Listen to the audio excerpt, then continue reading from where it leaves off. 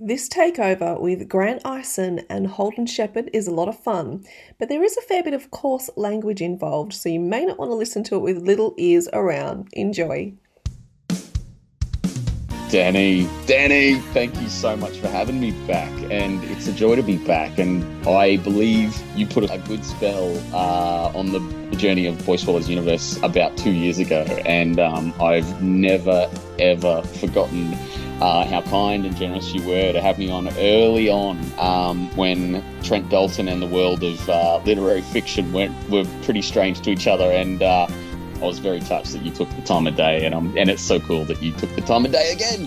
Who wouldn't want to celebrate the Words and Nerds fabulous podcast?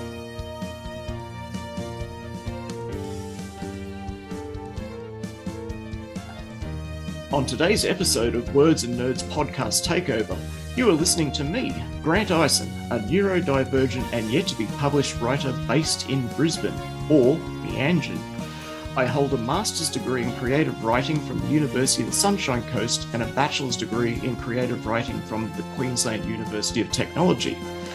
I write literary fiction, creative non-fiction, and Australian Gothic. I wrote my creative non-fiction prison memoir, We Watched the Kangaroos, for my master's degree. The prologue / first chapter is up on my blog, grantsays.com. And with me today is the ever-quiet, subdued wallflower, Holden Shepherd, who is an award-winning author born and bred in Geraldton, Western Australia. His debut novel, Invisible Boys, published by Fremantle Press in 2019, has won multiple accolades, including the 2019 West Australian Premier's Prize for an Emerging Writer and the 2018 City of Fremantle Hungerford Award. In 2020, Invisible Boys was shortlisted for the Victorian Premier's Literary Awards and was named a notable book by the Children's Book Council of Australia. The novel is now in development as a TV series. Holden Shepherd, my old mate, how are you? G'day, Grant. Good to be here, mate. Firstly, wallflower my ass. I had those accolades were a mouthful in themselves to say, and to hold a straight face. Like I was going to, I was going to do the whole, Mohawk Bogan from Geraldton, blah blah, super gay or something, and just something. And then I thought, you know what, I'm going to do the opposite. I'm just going to do, the ever quiet and subdued, because Jesus, we all know you're yeah, not. do you know what? Yeah. It's fine. And Anyway, you know what? It's so weird. Like, I never want to take some of those accolades out because I don't want to sound like I'm not grateful for them. But then at the same time, I'm like, oh wow, there's so many, and it starts to sound like I'm just sitting there quietly while you read this, and I'm like, oh shit. And I mean, at the end of the day, as a writer, I mean, that's a stellar list for a first time author. I mean, that's just for a noob. For a Bogan from Spalding, which is the Bogan side of Geraldton. Yeah. Doing all right. Yeah. Oh, mate, you're doing better than all right. Hey. Straight to the pool room. Oh, mate. Do you know how many times we've literally been called the Kerrigans, my family, because we apparently act like the Kerrigans. But and I think that is why you and I get along so well. But I'm looking forward to doing this. So let's get started. Did you know that you are the first author to sign a book for me? Am I really? Am I the first one who ever did that? You are, because back when we started our back and forth, I think from memory that Invisible Boys was possibly in its rough draft. I don't even think you finished first draft. It's been a long time. A very long time, and I think this is important for a lot of writers out there. Like we have many marvelous friends on Twitter, and vast majority of the Brisbane ones I've met, and we hang out at Avid Reader, so forth. But yeah, there's some people like yourself, and there's a couple of other Brisbane writers. Don't want to go giving names or anything because I don't want to play favourites with anybody. Not here to break hearts, you know. No, it's always a good call because inevitably, like it's like favorite bookshops or stuff like that. You're like you say something and you're like, oh, but I should have said this one and this one and this one, and now someone's gonna feel like I've left them out. So it's always safer to be like, I love yous all. Yeah, yous are all great. Use the tops. Yous are just fantastic. But no, your signature, which I have here in front of me, and this is this is an in-joke for those of you tuning in that aren't aware of our banter on Twitter, but we have an in-joke of Holden being He-Man and me being Skeletor from the classic 80s cartoon Masters of the Universe. And Holden's autograph to me was, "To Grant, aka Skeletor. Thank you heaps for all the support, mateship, plus shit posting on Twitter. Can't wait to read your book. Bloody well keep at it. Holden Shepherd, aka Shepherd." Because that's right, because it started with the Inspector Gadget thing, right? Yeah, that's right. Yeah, because it's really weird. Like back when we first met, like I was unaware that I was ADHD, so I even medicated now for ADHD. I still have a head full of nonsense, most of which when I post on Twitter, that's the nonsense coming out. It's like just not particularly meant for anybody. I just put it out there. But you know what? That's why Twitter is such a good medium for this kind of shit, because it's just ephemeral. It's just meant to go out in that moment, and whoever sees it interacts with it and has a laugh with you, and then it doesn't matter. It doesn't stay around. Well, sometimes people print up tweets from 10 years ago and you get cancelled. But generally speaking, like it's just there for fun. And that's what makes it such a good medium for meeting other writers and just like exactly what we do, just the shit posting and just.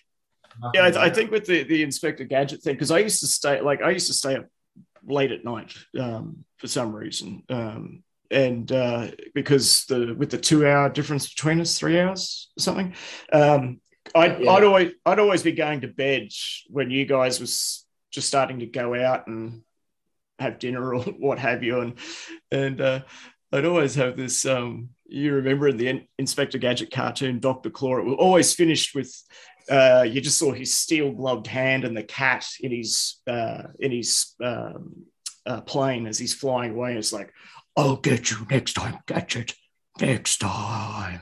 And it's like that was like I just saw it for some reason. And then the He-Man and Skeletor thing came along because you were doing your bodybuilding. So I just had this whole, I'm the opposite to you. So it was like, yeah, Holden Shepherd, Skeletor. Yeah. Well, if the shoe fits, you could be the evil villain. I could be the like hunky bodybuilding hero. I'm keen on that. But you've actually turned the tables now because you're doing your Project Beefcake shit. Yeah, it's been fantastic because part of the journey through the writing community, which is what we're going to be talking about today, is if it wasn't for that community, I wouldn't be where I am now 10 months later, nearly 10 months later. I've cut way back on my drinking. It's nowhere near to the levels that it was. The ADHD medication has just changed my life completely. And all of a sudden I started exercising. 10 months later, boom, 27 kilos off my body, Dude, yeah, you've done so well. Like it's impressive. Yeah, well, thanks heaps, man. All right, so I guess firstly I'll throw the question to you is why are we doing this today, and why is the writing community important, especially now with like the lockdowns and Yeah, I don't know why we're doing this. Why did you make me do it? I'm kidding. No, I think it came about because we were chatting we were shit posting really on Twitter with Danny, who obviously, as we all know, runs the Words and Nerds podcast, and I think you threw this out there as we should do a takeover, and I was like, yeah, sure, and it just kind of spiraled from there. That yes, that would be fun because I think you and I do banter a lot, and I think that banter with you and other writers, other readers, even just people in that circle. That's kind of what makes social media fun for me. Like that's why I actually enjoy logging in. I don't stray to the scary political areas of Twitter usually because they're very angry. I'm not saying I've never been angry because I sometimes do end up ranting. But generally speaking, I log in here for just to just pull the piss out of you, really. But you do it right back at me, and it's just and it makes it kind of it makes it feel normal. Like when you're especially once you've got a book out and you end up doing the events and the media and all that kind of stuff, and it becomes a little bit like you go into promo mode, and you've got to you've got to talk about your book, you're going to sell your book, you're going to sell yourself as a brand and all that kind of stuff, and being able to just find other writers who you can just kind of just rock up and be yourself and just take the mickey out of each other. That is incredibly refreshing, and it makes me feel like when I was a teenager and I used to just log onto forums on the internet and shitpost. There's a lot of value in that. So that's why we're doing it. It came up kind of organically. Why is the writing community important? I think you would agree with this, and I know you guys have been through this recently, but especially with the last 2 years of the pandemic, everyone's lost a lot of shit. People have launched, a lot of Aussie authors have launched their books in the middle of lockdowns and stuff like that. So, all their dreams of having a big book launch and events and all that kind of stuff have just gone up in smoke. Sales of books overall have gone up, but not necessarily by new names or debut authors who no one's yet heard of. So a lot of people have missed the opportunity. So having a space where the writing community can support each other, and I think Twitter is probably the main place that happens, more than Facebook or Instagram. I would say Twitter is where a lot of us hang out regularly. I think that's been really important just to kind of, amplify voices and amplify book releases and that kind of thing. But even just keep each other sane and have other writers to talk to and say, I'm struggling. I can't write right now because it's too much. Things like that. I don't know. How have you found it? During the last 2 years, especially. Well, for me, being my dad's full-time carer, as you know, he has Parkinson's disease. So when the lockdowns all started last year, before I was medicated for ADHD, it was like I really didn't know how I was going to get through last year alone, doing this, the thinking for two and all that. But then I would come to Twitter, and those that know me best, like yourself and a few others that we regularly interact with, it was sort of like, even though you guys weren't here or couldn't physically come to my house, it was like you guys were actually here,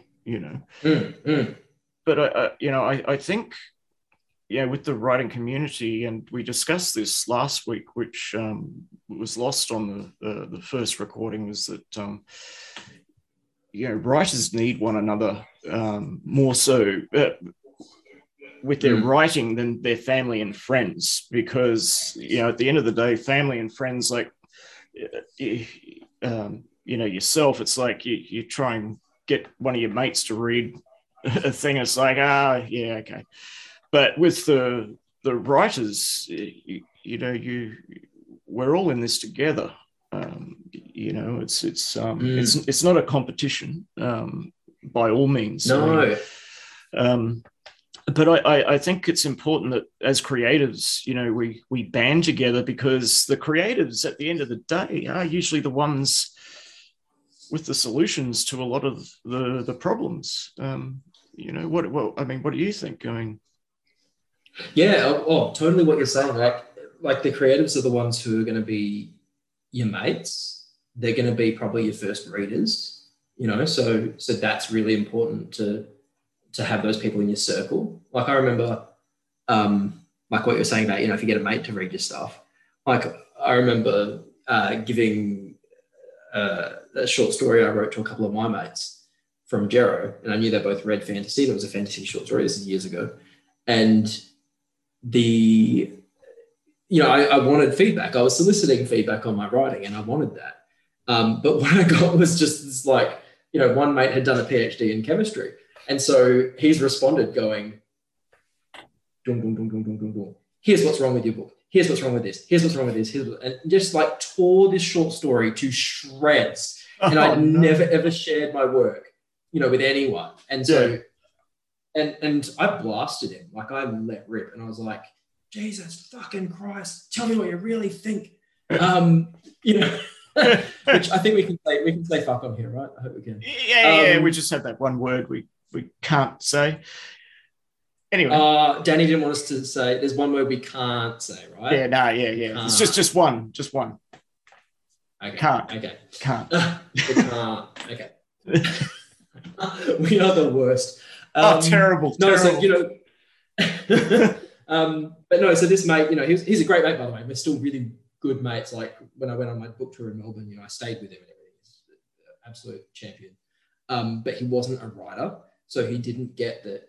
I'm not a PhD person. I don't just want your critical feedback. This is a part of my soul. I need you to tell me, yes, what didn't work, but also tell me the bits that you did like. And, I need to get the good and the bad feedback. Writers need that because we're really sensitive, and it's really vulnerable to share that kind of stuff. But that was my big lesson, was that, other writers get that. Other writers will give you the balanced feedback, and they will gently tell you, here's some constructive stuff, but they'll also make sure you don't feel like you've just been shot. That's exactly right. It's not a nice feeling. And at the same time, I don't know if you've shown your work to family or friends, but the podcast I was just recording, just literally just before this, I was asked, how family and friends reacted to, Invisible Boys with all the graphic sex, and it it's very, it's very exposing. Even if I tell you it's fictional, some of it comes from real life. So it is a bit exposing. So she was like, oh, what was the reaction?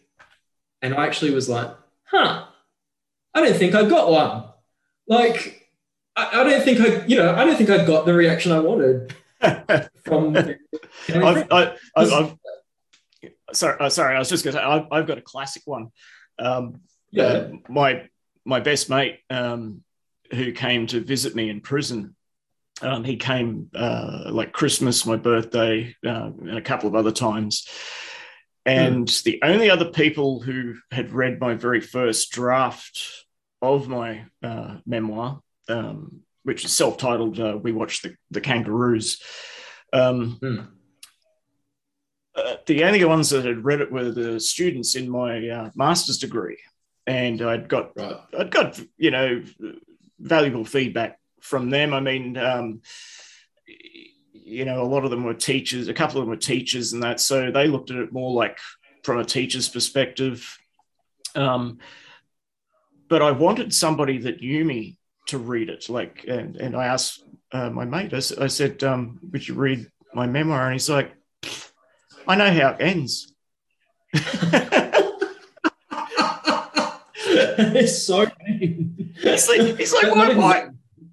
He's like, you told me all the story. Yeah. He's like, well, he grew up in Mount Isa, so he's got that blunt mining town, probably the same as Geraldton people, just very blunt. Yeah.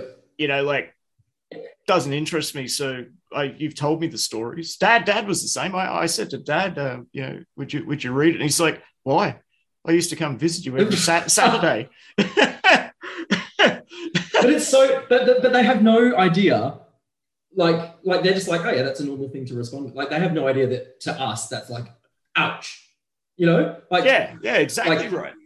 You're wanting to have your family and mates go wow, I read it and now I really understand you better, and oh wow, I didn't know you went through that or whatever. And with mine, no one wants to talk to you face to face about sex, family and mates who read Invisible Boys, they didn't want to be like, oh, so that happened. It was just like, oh, yep, that was good, yep, well written, yep, okay, yep, and that was the conversation.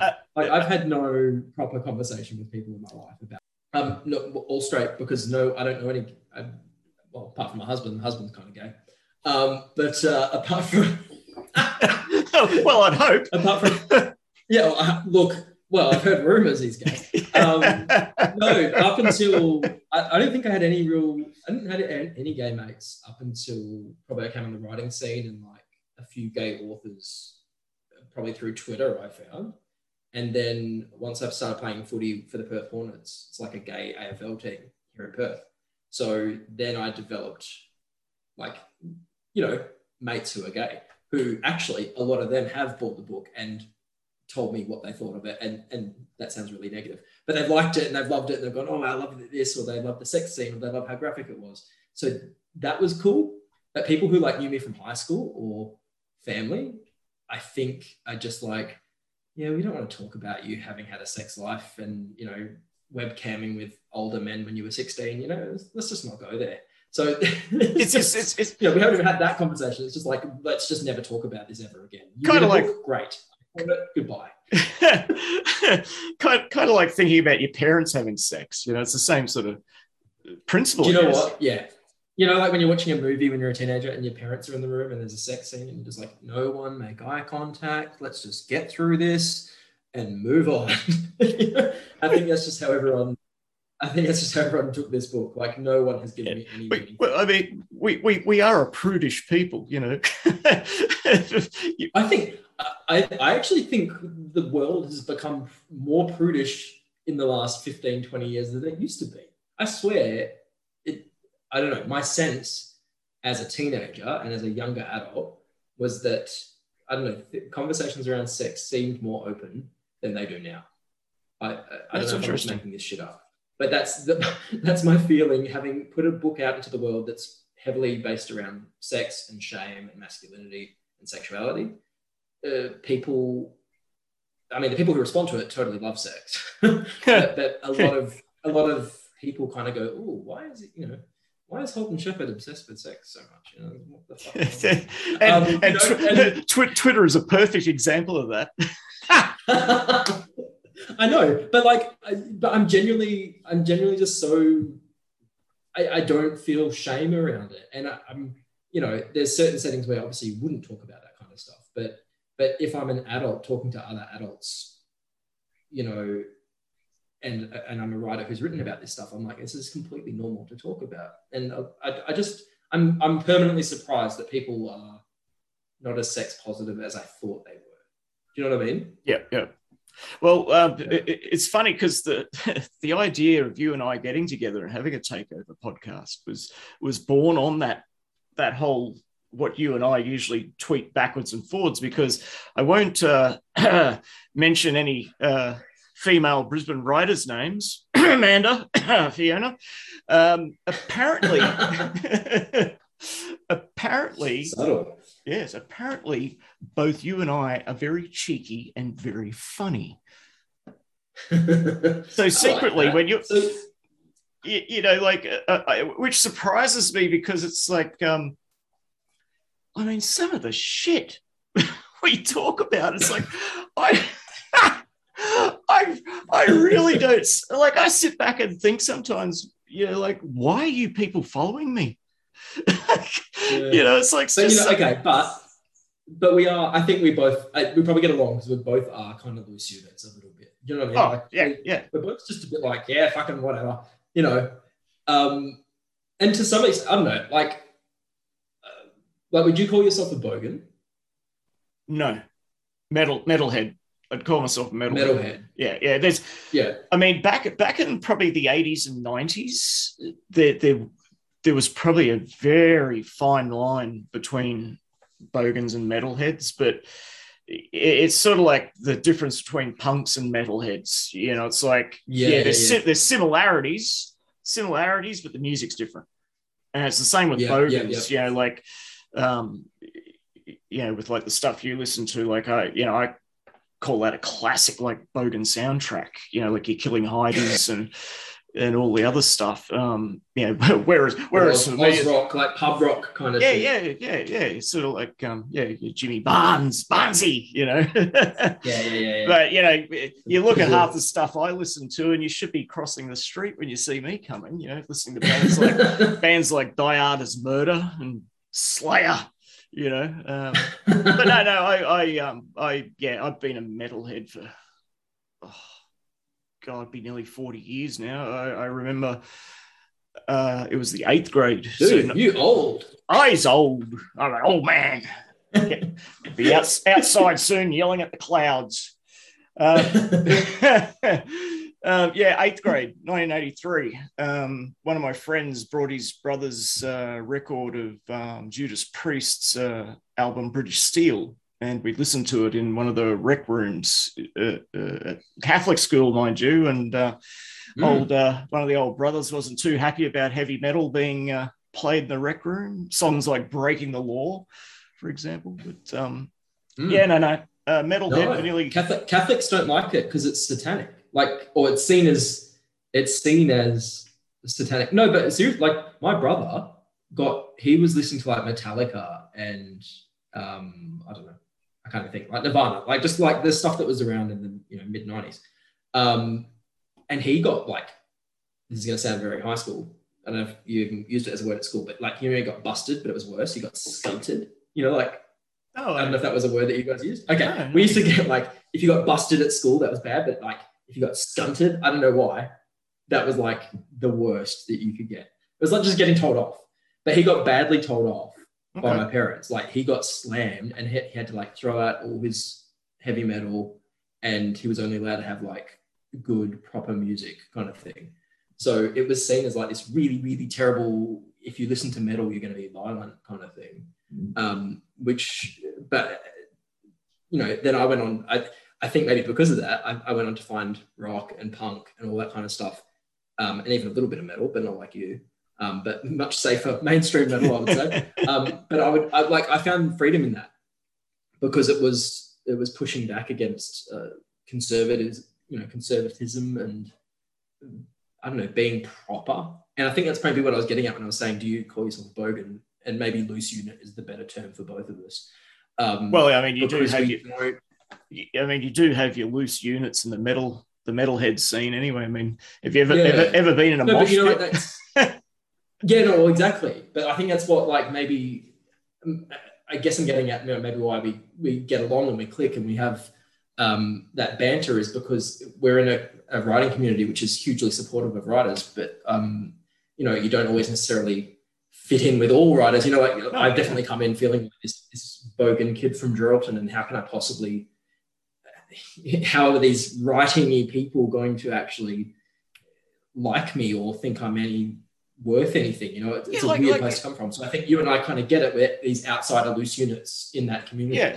It's you don't have to be friends with every single writer. That's not what the writing community is about. I mean, it's even little things like supporting your local independent bookstore. We don't need more billionaires going into space. The independent bookstores like Avid Reader, they do a lot of charity work. They do things within the community. It's not just a store. They're a community in themselves, because they're helping. Like when the lockdowns were on last year, they were jumping on their push bikes to do local deliveries if people ordered books from them, things like that. But that's amazing. Oh, my sense of Avid Reader, and correct me if I'm wrong, but it feels like I know there's lots of really awesome bookshops, in Brisbane, and I've been to a handful of them. But my sense is that a lot of the literary kind of crowd gathers there. Is it like a hub for the community there?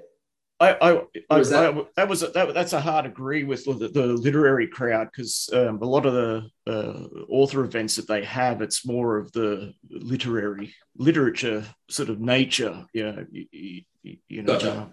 So you probably but it feels very welcoming. It feels like they just welcome that tribe of authors into that space. Oh, it's a lot of events. Yeah, it's fantastic. Up until sort of last year, beginning of last year, I'd planned. I'd never gone to any of their author events previously, and I last year I was starting to come out of my shell more. Because it's been 6.5 years now since I got out of prison, but the first sort of 3 or 4 years of that, I was sort of dealing with PTSD and everything that comes along with seeing some of the most horrible, violent things you could ever witness. And I sort of shut myself away from society for a while because it was like I just got sick of people, basically. To be brutally honest, it was like after what I went through with my lawyers, the courts, and old friends, ex-friends, and it's just sort of it just sort of not broke me, but it was like I just needed time to just don't deal with anybody. And then Dad got diagnosed with Parkinson's, and about 3 years ago now. So I've been his full-time carer since, and that sort of stopped me from going out, to a great extent. Like I still can. Like he's capable of, doing things on his own. It's just I do the vast majority of things that he can't. Cooking, cleaning, and all that. And I was getting a lot of support from a lot of you guys. Quite often, like even if I was having a terrible day, things were getting to me, like I always tried to maintain my authenticity on Twitter. Like that's why I'm very upfront and I'm very open about my ADHD. It's like if you can't be authentic to the people you interact with, whether it's on Twitter or you go to the author events or what have you, it's like it won't show in your writing, if you're not authentic. Like if you're trying to be something you're not, you know what I mean? Yeah. I think that's really important. And the people on social media who I don't get along with, and there aren't many of those, but like the types of authors I'm thinking of is people who start off using it for the wrong kind of, like just for sales, and they kind of go into like a sales bot mentality. And it's something that I used to do, whereas, because I didn't know how to use Twitter when I started and I didn't understand it. So I would just be there going, hey, my short story is available as an ebook for 99 cents. Get it now. Here's the link. Here's the cover. And just like posting shit like that all the time and not ever being a human being. I was just being a sales bot. And I didn't understand, why am I only getting like 1 or 2 likes on my tweets? And, everyone else seems to be like having a party and they all know each other. And why am I not in this party? And it took a while and some webinars to kind of learn that to do social media well, it's actually, forget about selling the book and forget about being a sales bot, just rock up and be you. And that was a bit of a turning point for me. Funnily enough, and you probably won't believe this, I never used to take selfies and put them on social media at all. No way. Like, I never ever. No, genuinely. Don't believe you. No, I know, but that's like, I literally never did it. And I think it must have been 2017 or 2018 or something around there. And I did a webinar with this, marketing guru guy. It was actually really useful. He kind of said, if you're going to use Twitter, be on there for 30 minutes a day.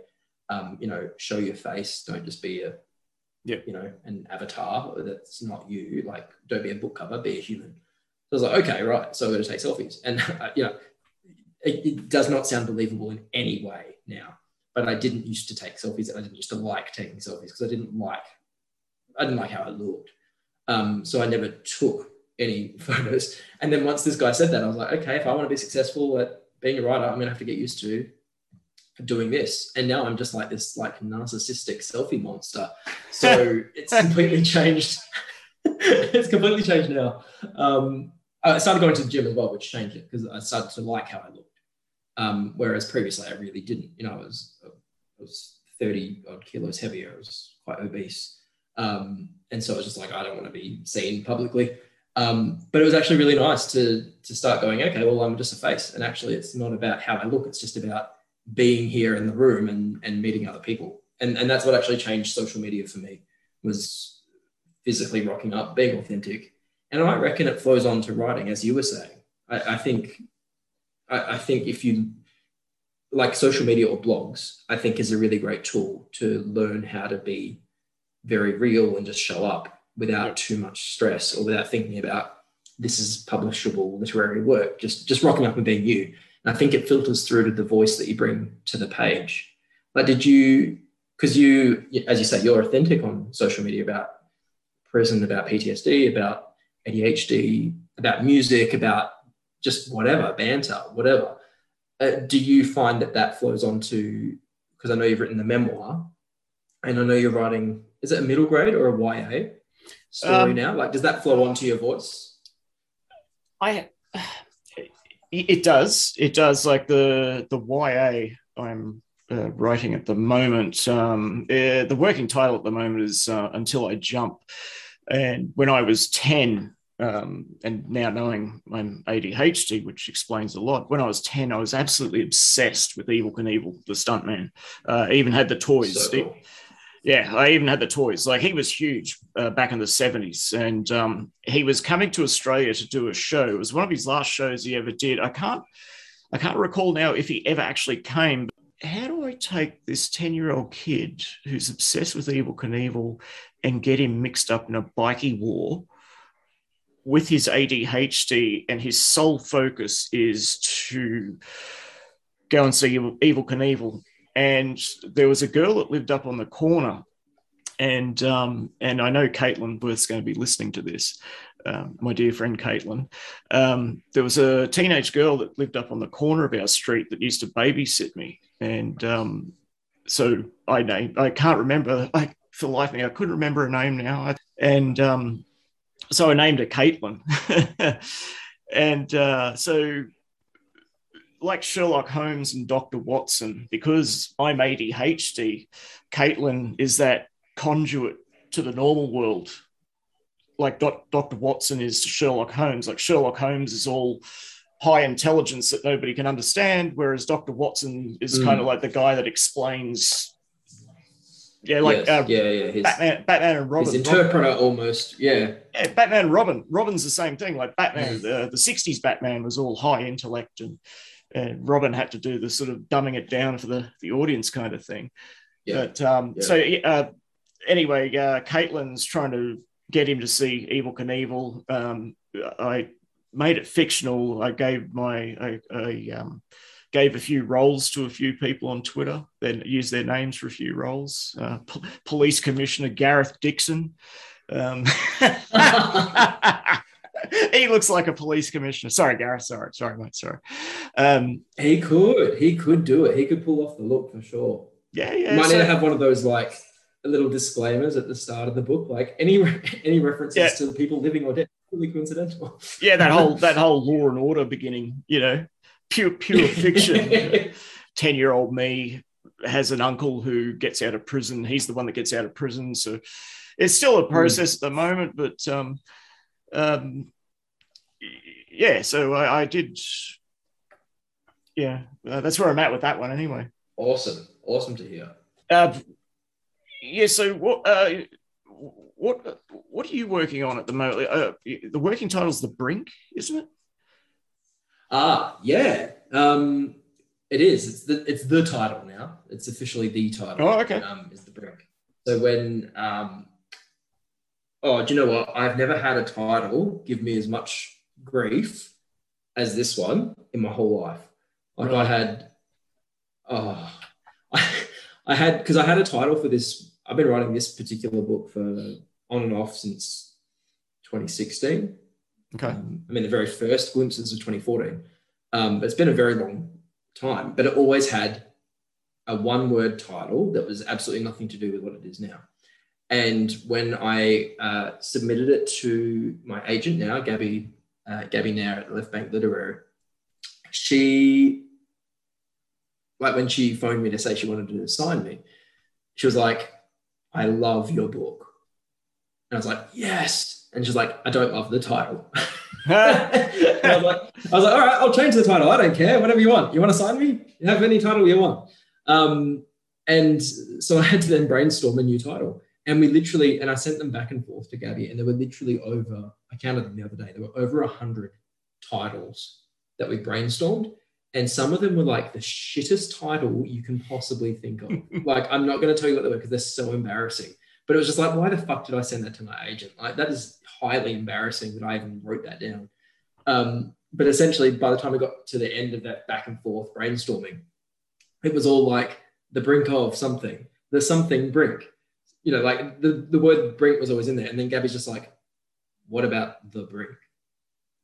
And I was like, you are a genius. Like, that is exactly what I needed this whole time. Like, just that is the title. It works metaphorically, it works literally for something in the book.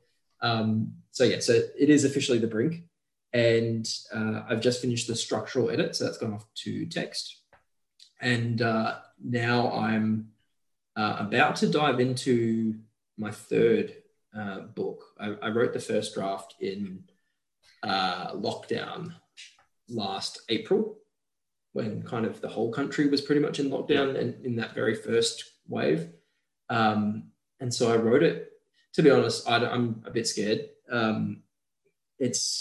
I wrote it in 5 weeks, and it's like 100,000 words. So it's a proper long book written very, very quickly. And as I wrote it, I remember thinking, this is a fucking masterpiece. And then at the same time thinking, this might be terrible. You know, like I might just be writing shit down to survive all these days trapped in my house. And, you know, it might actually be really dull or just completely worthless. And usually I write a book, leave it aside for 3 months, and then come back to it and start working. I haven't looked at this since May last year. It's, you know, oh wow, it's now, we're hitting September now, and I still haven't looked at it because I'm just terrified that it might be terrible. But anyway, that's where I'm at. That's what I'm working on. So I'm diving into this book. It's for adults. It's not for teenagers, because YA has a lot of gatekeepers, you know. Yeah, I can imagine. Like people don't like teenagers knowing anything real. And it's like, I completely understand publishers' decisions. Like, they know what sells and what doesn't. That's just a given. But it frustrates me that the market has to be like that, based on people, you know, gatekeepers in the industry, not necessarily publishers, but say parents or school principals going, no, you know, kids can't possibly deal with, you know, alcohol or sex or drugs or violence. And it's like, they're going through that from ages much younger, actually, than 16, which is my characters, you know, or 18 in the brink. You know, they're going through that as teenagers. So I feel it's important, but there's stumbling blocks there. So anyway, I'm now moving to write more for adults. So that'll be kind of cool. Awesome. I remember, do you remember the Australian novel Puberty Blues, written in the 80s? I do. I remember, I think I've read it. I've seen the like 80s movie. Yeah, it was like 1983, I think that came out. But I remember that because I was a teenager, like I was 13 when the movie came out. But I remember the movie caused such a big furor, because I mean, 1983 Brisbane, we were still effectively a country town back then, you know. Right. But yeah, it's interesting. I had a conversation with Emily Gale. Do you know Emily? Yes. Yeah, we met. Yeah, I wrote when I was doing my Bachelor of Creative Writing at QUT. I'd written a chapter for a YA fictional novel set in a juvenile detention centre. And I actually got shortlisted for a writer's prize, and I got third. I was like third place or something, and we had to read out the chapter to the entire auditorium of our fellow classmates. And I did start writing it because I had seen juveniles in detention up here. The juvenile centre is actually inside Brisbane Correctional Centre, and you do see the kids. I mean, you see a 10-year-old kid in a prison uniform, and you're like, what the fuck? Really? Yeah. They're tiny. A 10-year-old's tiny. And when I remember the day clearly. I was sitting in one of the holding cells in Brisbane Corrections. I'd just been to see admin about something. I forget what it was, but they put you in these like waiting cells. And these two big Islander prison guards come walking along, and all I could see was a little bit of green in between them, because I mean, most of Islander guards are walls of flesh, And there was this kid, but it was this 10-year-old kid in between. And I'm like sitting there, I'm like, yeah. And the kid's looking at me while he was waiting for them to unlock the door. I look at this kid and I'm like, what? How? I just had this total disconnect, and that's where the story came from. But I was talking to Emily about it, and I ran the idea past her about setting a YA story in a juvenile detention centre. But the trouble I was having was keeping it PG-13. Yeah. Because but this is why voices like yours are so important, because sometimes life isn't like that for people of that age. Yeah, and that's how Invisible Boys got picked up, wasn't it? You got rejected quite a few times, I think you said, and it was somebody did. Somebody just took a chance on you, didn't they? And my first agent, Hayley Nash, subbed it around initially to publishers, and people praised the writing. I got a couple of really lovely, warm rejections, and it hurt, but it was like, oh, they really got the book and what it was, but they didn't publish YA or whatever. Yeah. But a lot of the feedback was basically, we love the writing, but we don't know how to market this, because it's just dealing with stuff in a graphic way that is seen as taboo in some way. And so it was Fremantle Press. We subbed it to the Hungerford Award, and it won the Hungerford Award for an unpublished manuscript. And Fremantle Press took a chance on that book. And I'm incredibly grateful to them for doing that, because they saw the value of, I'm not dissing anyone who's not writing in the same way that I do, because you need all kinds of books, but they saw the value in something that was gritty and real and didn't sugarcoat what life is like for some 16-year-olds in a country town. And that's, a book like Stone Girl by Ellen Lee Hale. Yes, I don't know if you've ever read that. Yeah, I have. Yeah.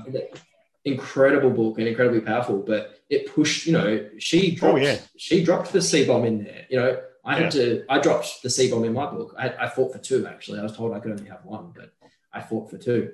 I had 30 in the manuscript, so it was still a cull. But these things are important, and that's why I think your voice is going to be important, both for your memoir, if you choose to go through and just, continue along that road with that one, but also for your YA. I think voices like that saying, this is what it's actually like sometimes when you're 10 and you're thrown into something that you should not have been thrown into. Nonetheless, it's real life. There will be people out there who went through similar shit, and they'll get that. I feel that's important to have in the book. And you're right, because I did meet a lot of blokes in prison who were just born into the wrong environment. There's kids out there. There's kids out there that they're just born into some just dreadful homes. There's blokes in there my age that have been regular visitors to prison simply because that's the way their life has unfolded since they were teenagers, and even younger. It's getting a little bit worse now with ice here in Queensland being a drug of choice for a lot of these guys. But I said to Emily, I just mentioned, hi, Emily, if you're listening to this, we're talking about you, darling. I said that to, I was talking to somebody else about this very same thing, and I said that to Emily a couple of weeks back. I said, I was only talking about you, and she's like, I like being talked about. So I just thought I'd drop that in there and say, you're being talked about again, Emily. It's that whole Oscar Wilde thing, when somebody's not talking about you. How's that saying go? I forget now. But anyway, I don't know either. just getting back to the writing community thing, particularly my prison memoir. It was a very personal story, and there's stuff in there that's just at first I didn't really want people knowing, and then thanks to one superpower that ADHD has is you just have this ability to just not think, just do. And one day I just messaged, I think it was Ben Hobson was the first one I messaged. Ben Hobson, who wrote Snake Island and To Become a Whale, has his own podcast on Tag on podcast series, Beers and Burgers. And I should mention, recently challenged me, and I think you maybe he did. To a push-up challenge. He did. Yep. He did. He's very talented with a push-up. Ben Hobson? Yeah, I'm probably good for 5. But yeah, that's right. just, You didn't do it, did you? You didn't respond to it. No. He's like messaging me and going, you can just do like one every 20 minutes. I'm like, yeah, right on. Yeah, so I derailed you. You sent your manuscript to Ben Hobson. Yeah, sorry, no, yeah. So I just simply asked. I said, because it had been sitting in front of me for ages. I got sick of looking at it, and I didn't know anyone else to ask to read it. And Ben and I, yourself and I, Ben and I have known each other for quite some time. And I thought, and he actually said yes, but the trouble was, it was right before he flew to the Himalayas to get to base camp of Mount Everest. So I had to wait. Oh, well. I had to wait about 4 weeks. That was longer than that, I think, for him to get back to me. But I asked, this is a big shout out and thank you to Lucy Trelaw, Rob McDonald, R.W.R. McDonald, author of The Nancys, Bram Presser, Josh Rosner, and yourself. A big thank you to all you guys for reading it. Lucy and I just Rob. made a little note here. I'm just making a little note here, Grant, that I was mentioned last in that list. So I'm just taking that very personally, that you see me as chopped liver. No big deal. It's all good. Continue your little list. And like we were saying, the whole point of this conversation was being in the writing community. And if I hadn't have put myself out there, been my authentic self, and got to know these people, regardless of the ADHD, nobody would have read my manuscript. And getting back to what you were saying earlier about people just lobbing up into Twitter and going, boom, there's the link to my 99-cent book, read it. And then it's like walking into a room full of people and making a statement, and they're walking out and everybody's like, who was that? Yeah. Do we know this person? And like sometimes, I don't know, like I've been a bit harsh to people who've done that in the past Me too. I used to do it. I used to do it. Writers are not always the most socially adept people. Sometimes we don't know how to do these things. But I remember one in particular who was like an author I'd never heard of and had self-published something. He was like, "Oh, I'm going to come to your event." And I was like, "Oh, great! I'd love to see you there. Thank you." And then this person's like, "Oh, and I'll bring my self-published thing and I'll sign it for you." And I was like, "Okay." And then it was like it became, "Oh, I can't get to your event, but I'm going to get there. I'm going to send you my book." And I was like, "Okay." It ended up being this conversation of like, this person just wanted to like get me to have their book and hold it up or something. And I was like, "You've misread." If you come to someone else's event, like you're there for them. You know what I mean? You're there to support the author at their launch, and it's not about you launching your book at the same thing. And I remember feeling really uncomfortable, but I also thought this person just didn't know what they were doing. I don't think they had any sense that was rude. I think they thought, "Oh, well, I've got a network with authors and that's a published author, so I'll just shove my book in their face and make them take it." Exactly. And that's, it's not how you do it. It is, what you're talking about, where you get to know people over time and you interact with them and you support them. And then really organically, in a non-cynical way, in just we've known each other for 3 or 4 years and we've supported each other that whole time and we actually happen to get along. "Oh, would you mind looking at my manuscript?" And you go, "Yeah, of course, I'd be happy to." Yeah. Like it becomes a really organic thing that you want to help people. Exactly. Yeah, like it took like Rob and Lucy, I think it was like three or 4 months to get back to me. But when they did, they gave me quite extensive. Rob especially, because there was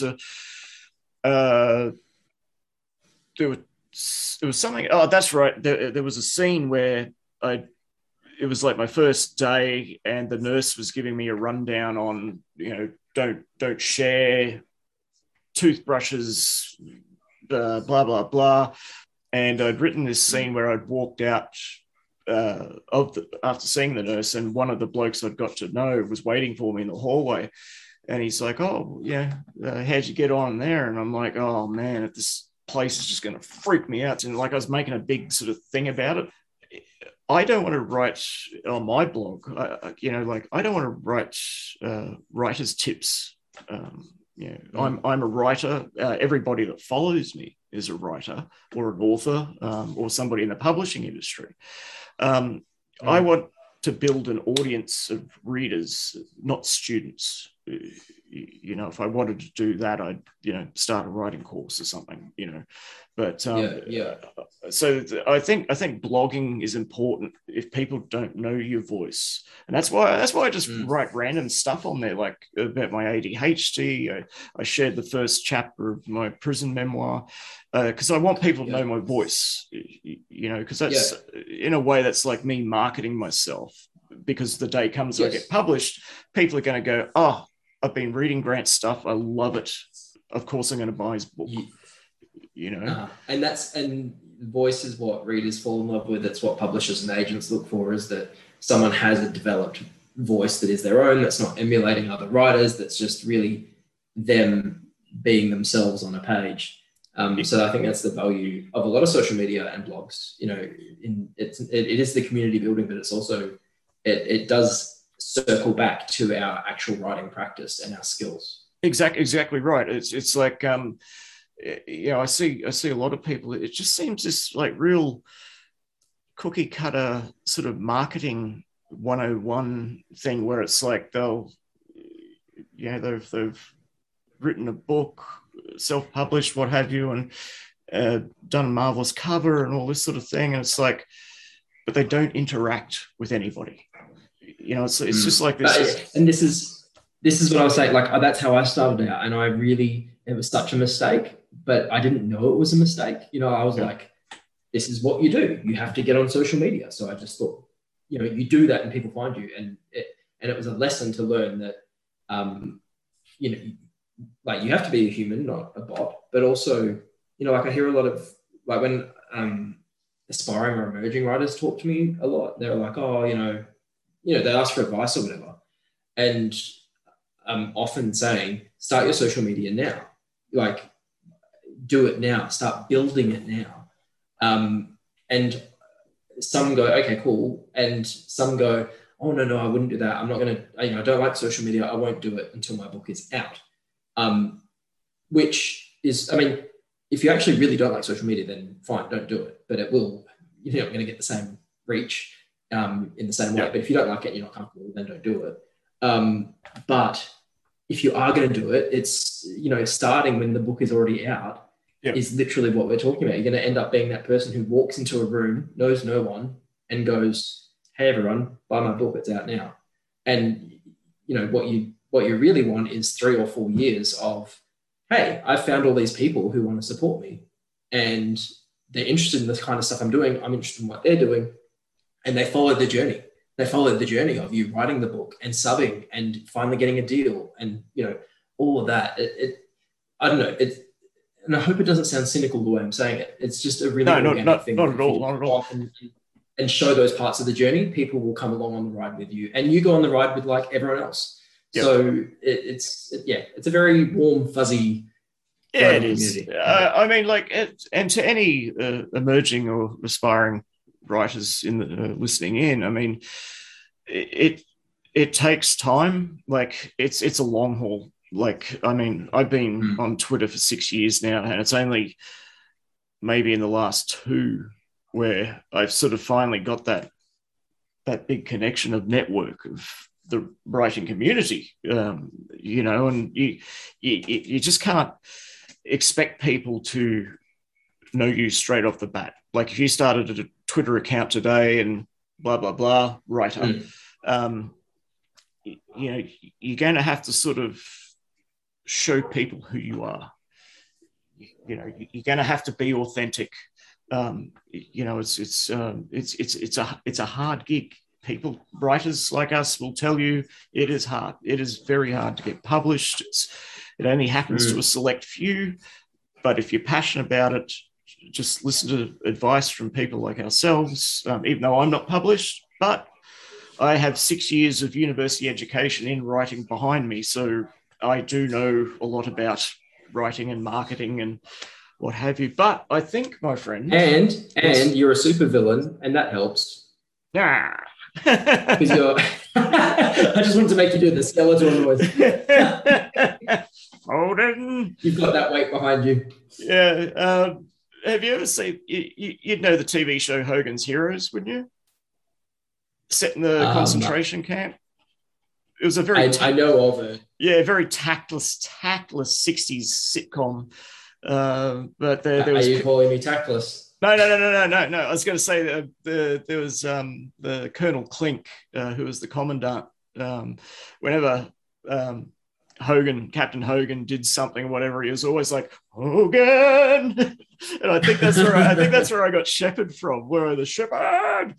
But Shepherd. What I would like to do now is, I think we've banged on enough. I wonder if people would be still listening by now. But anyway, it went a lot better. It went a lot better than last week. But I want to ask one final question. And this probably a sort of philosophical note to end on after all our banter. What do you want to leave behind? Like, what sort of legacy do you want to leave behind in terms of being a writer? Ooh, that's a good question. I'd like a lot of money and a mansion. No. In terms of, you know what, I think my thoughts on this have changed a lot in the last few years, because before I was published and once I had a deal, but before my book was out, like I remember one of my very first interviews about winning the Hungerford, and the interviewer asked me like, "What do you want?" Or, you know, "What's next for you?" or something like that. And I was like, "World domination." and he's gone like, "Oh, that's funny." And I like just had that like deadpan like look in his eyes, and I was like, "I'm not joking." Like, I want to dominate and conquer the world with my books. And like, so I've always been ambitious, and I still am. But having had a book out and having kind of done that cycle once, I don't want to grind myself into the ground to churn out or promote like endlessly. Like I've realized how important it is to not just chase sales, even though obviously I need sales to keep being a writer. But I don't want to just chase whatever's going to make me the most money or anything like that, because I'm not going to have a good time. So I think legacy-wise, what I would really like is to have a body of work published, several books, that selfishly reflect me. There's like a process of self-definition that comes through in writing a book, where you're like, you know, telling the world like, "Hey, this is who I am, and none of you have seen it yet. So I'm trying to be understood."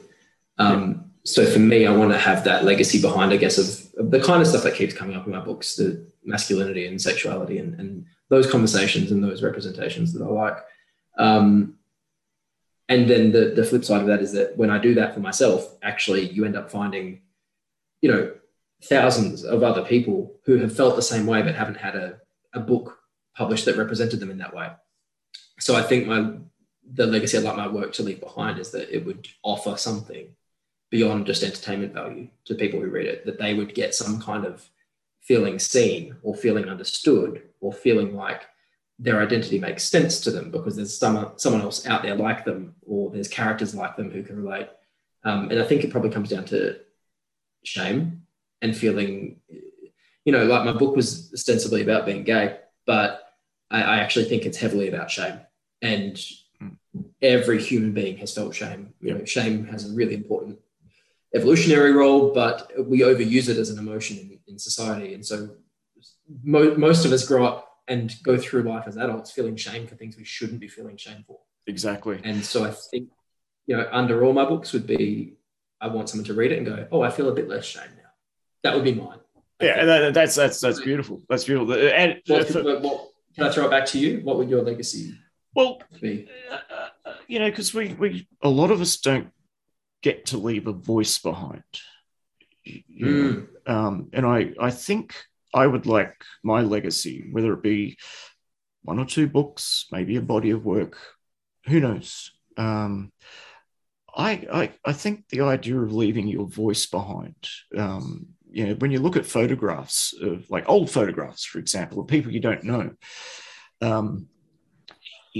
you don't get a sense. You get a sense of what they look like, what their fashion tastes were they smiling and all that sort of thing. But the idea of leaving a voice behind, particularly amongst the writing community, like, you know, like, and that's one thing about the writing community is that even after you're gone, after an author has left this mortal coil, their works still get talked about, you know, and it's like you leave something for people that's of worth. Like what I aimed with my prison memoir is teaching society about stuff that, you know, like you said yourself, that there's things that I told you that you had no idea, like there's no safe sex programs in prisons, for argument's sake.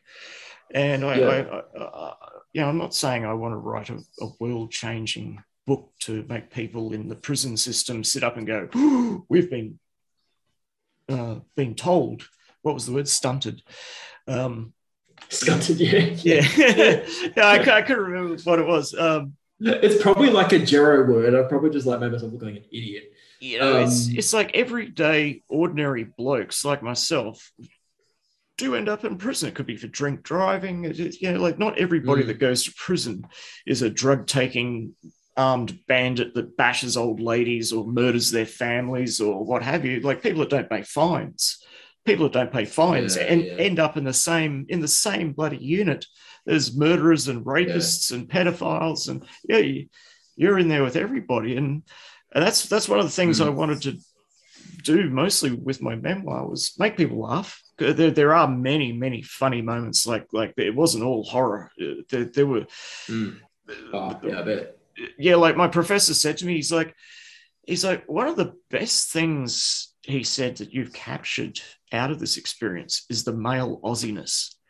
He said there's just this you can hear it, the larrikin, you can hear that really typical nasal Aussie accent, you know. That's how we talk on Twitter. Yeah, exactly. Yeah, exactly right. That's how we talk to each other when we're chatting on Twitter. Like, I have to admit, when we start talking on this podcast, I'm surprised how much we go into like professional mode. Compared to how we interact on Twitter. Do you know what I mean? Like, it's quite surprising to me. Yeah. Well, like I said to you last week, inherently, I don't swear. I don't naturally swear, even though on Twitter I may. Fuck off. Fuck off, Grant. I actually don't swear. No, but you've seen what you tweet at me. Yeah, well, that comes back to the prude thing. You know, it's like, what I say on Twitter, I probably wouldn't necessarily say to your face. You know, depending on level of beers. Interesting. So me on Twitter is like me, like normal / drunk. You know, if you have me not trying to be in professional mode, me on Twitter is about what you get. And I think it works. Like I don't know if it was the event you were at, but I did 2 events in Brisbane on my book tour, and one of them, an author in the audience put up her hand and said, because I must have said something about my book being for men and what you were saying about the Aussie bloke voice, that thing, right? Yeah. I must have just been saying like, this is a book about being a boy as much as it's about being gay. And she goes, this is the most masculine book I have ever read. Yes, I remember. And I remember feeling like, were you there? Yes. Yeah. And I was like, fuck yeah. Like, that's what I wanted. Like, that's what was so important. And that's why I like your writing, like your memoir. I've only read the first chapter, the prologue, but that's what you do really well and in an interesting way. And I think, not to call it bogan if that's not, you know, if it's more metalhead or if it's more loose unit or whatever we're going to call it, but it's something that's doesn't always show up in our literary canon in a certain way. I think it's something I like. Yeah, no, you're very correct. And that was the approach, and that's why it's taken me so long to write it, because I kept needing to find the right mark. You know, like I really wanted it to open with the equivalent of a friend screeching to a halt in a car outside of your house, kicking open the passenger door and saying, "Get in, I'll explain on the way."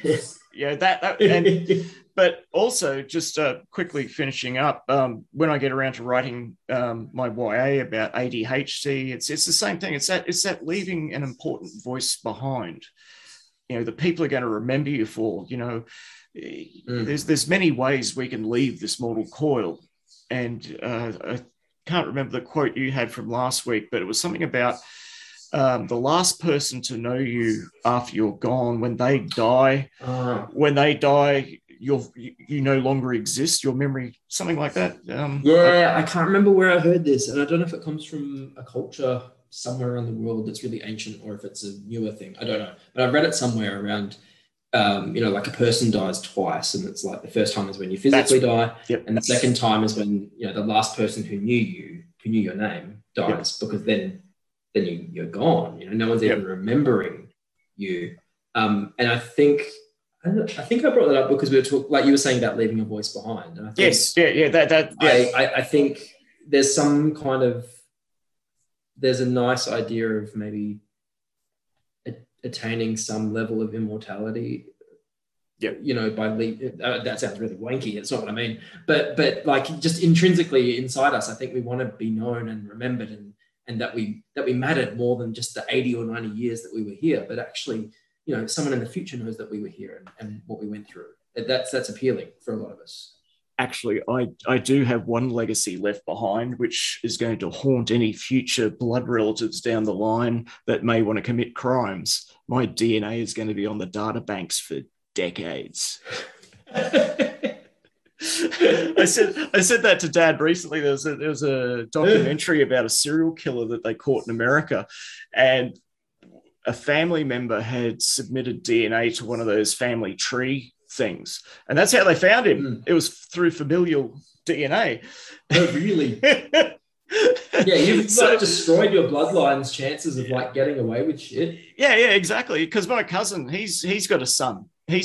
So, if God forbid he hopefully doesn't turn out to be a serial killer or anything, but I mean, if he goes on to have kids or etc., I've screwed the whole Ison clan from here to eternity. Good one, Skeletor. Good one. All right, my friend. I think we'll wrap it up there. I mean, it went well. I had a fantastic time. I did last week as well. The internet behaved itself. Technology was kind to us. Thank Christ. Nothing cut out. Nothing cut out. I had a great time. Oh, me too. Yeah. And thank you for coming back and doing it again today, because I know you had a big day already. So media day.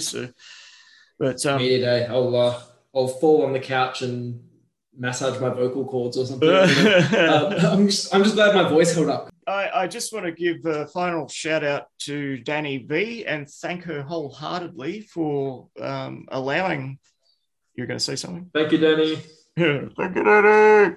Danny. I don't know why it had to be. I don't know why Danny. I don't know why. I don't know why I cupped my hands around my mouth either. Thank you, Danny. But yeah, hopefully she finds this entertaining and you and I appear on Words and Nerds podcast takeover sometime in the near future. But And if we don't, she'll probably just delete us and block us off Twitter, and we'll never hear from her again because she hates us. Let's hope that doesn't happen. No, she wouldn't dare. She loves us. I know she loves me. I'm her number one reviewer. She loves me. I know it. Well, I know she likes a lot of cheese on her pasta, so I think I could just lure her back with. Yes, I remember that photo. Yeah. All right, my friend. I will see you. I will see you in the Twitterverse, and we shall resume GIF wars and shit posting until the day we die. Sounds awesome. I'll send you a Jack Nicholson GIF right now. And that little girl that does that grin. That's my inner child, I believe. Every time I say something naughty to somebody, it's straight away that face I know what you mean. I like my favorite. I think I like the that guy he's like just a redneck from the States, and he's like yee. Oh yeah. And I just love using that just all the time. But I think my favorite is still Jack Nicholson. He looks like he wants to do you 2 ways to Sunday, doesn't he? He's just like he's going to do you. Everyone out. Like anyone I post that to, they're just like, what the fuck? And I'm like, yeah, that's the desired effect of that gift. Dude, it's been awesome. Thank you. It has, man. It has, and I hope we get to talk again soon. Look, cheers, bro. Take care, brother. Thank you for listening to the Words and Nerds podcast. We'd love to engage with you on social media. You can find the podcast on Facebook, Instagram, and Twitter. Danny V Books, Words and Nerds podcast. You can also subscribe wherever you listen to your podcasts. Stay safe and read more books.